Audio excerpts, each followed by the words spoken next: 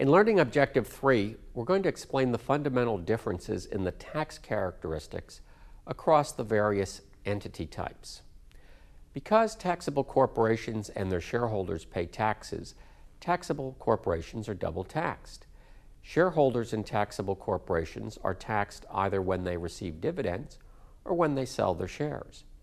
Tax planning strategies applied at the corporate level to mitigate the double taxation of taxable corporate income include paying salary to shareholder employees, paying fringe benefits to shareholder employees, leasing property from a shareholder, and finally borrowing money and paying interest to shareholders. All of these strategies provide deductions to the corporation, thereby reducing the corporate level taxes. Shareholders are generally taxed when they receive these payments, except when they receive qualified fringe benefits. Additionally, corporations also mitigate the double tax by retaining income rather than paying non-deductible dividends. Shareholders can mitigate the double tax by increasing the time they hold shares before selling them. Taxable corporations may have one or many shareholders. S corporations may have one shareholder and as many as 100 unrelated shareholders, but corporations, non-resident aliens, partnerships, and certain trusts may not be S corporation shareholders. Partnerships must have at least 2 partners, but they're not restricted to a maximum number of partners. Sole proprietorships may have only one owner, by contrast. Gains and income from contributing property and services to business entities are more easily deferred with partnerships compared to C and S corporations. S corporations, partnerships, and sole proprietorships are required to use tax years which conform to the tax year ends of their owners. C corporations may use any tax year ending.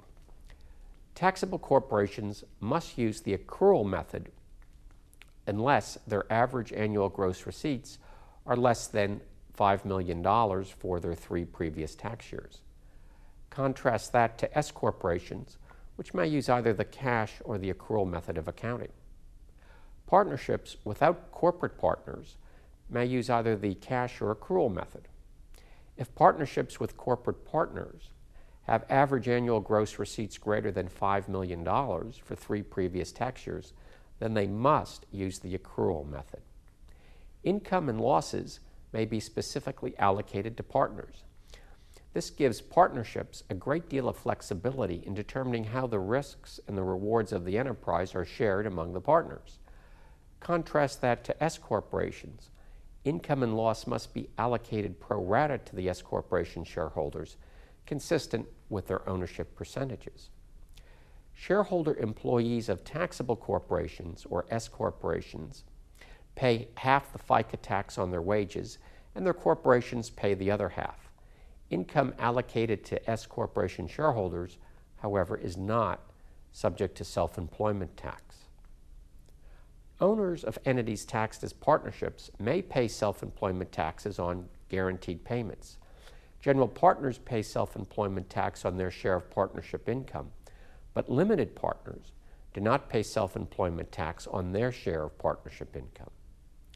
Limited liability company members may be treated as either general or as limited partners for self-employment tax purposes, depending on the amount of time they're spending in the business, depending on their decision-making authority, as well as their responsibility for the debt of the LLC. S corporation shareholders and partners must adjust the basis of their shares or partnership interests periodically to reflect contributions they make, income allocated to them, distributions they receive, and of course, to any losses allocated to them. Partners, but not S corporation shareholders, may add their share of partnership debt to their basis. Generally, distributions of appreciated property trigger gain at both the corporate and shareholder level when made to shareholders of taxable corporations. It also triggers gain at the corporate level when made to S corporation shareholders, and don't trigger any gain at all when made to partners. Losses. Losses from S corporations and partnerships are limited to the shareholders or partners' tax bases.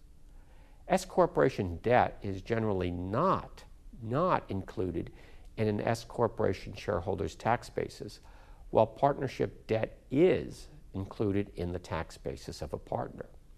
Thus, when compared to losses allocated to S corporation shareholders, it's less likely losses allocated to partners will be limited due to insufficient tax basis. When taxable or S corporation shareholders sell their shares, any gain is treated entirely as capital gain. Contrast that to partners, who must treat a portion of any gain from the selling of their partnership interest as ordinary income to the extent they directly or indirectly own a share of ordinary income producing assets held inside the partnership. On liquidation, taxable and S corporations will generally recognize gains and losses on distributed assets.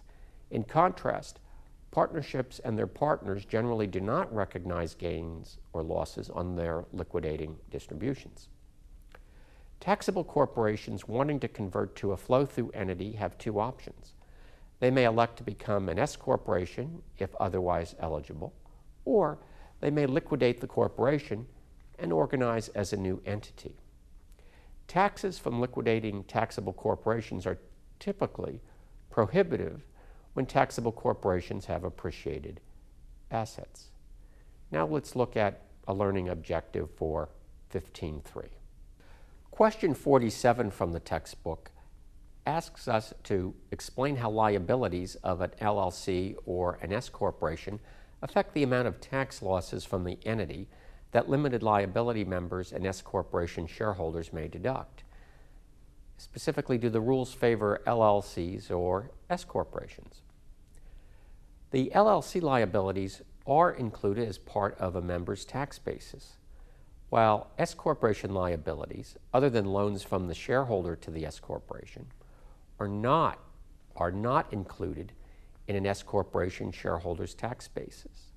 This distinction is vitally important because the amount of a loss a member or shareholder may deduct is, of course, limited to his or her tax basis in either his LLC interest or shares.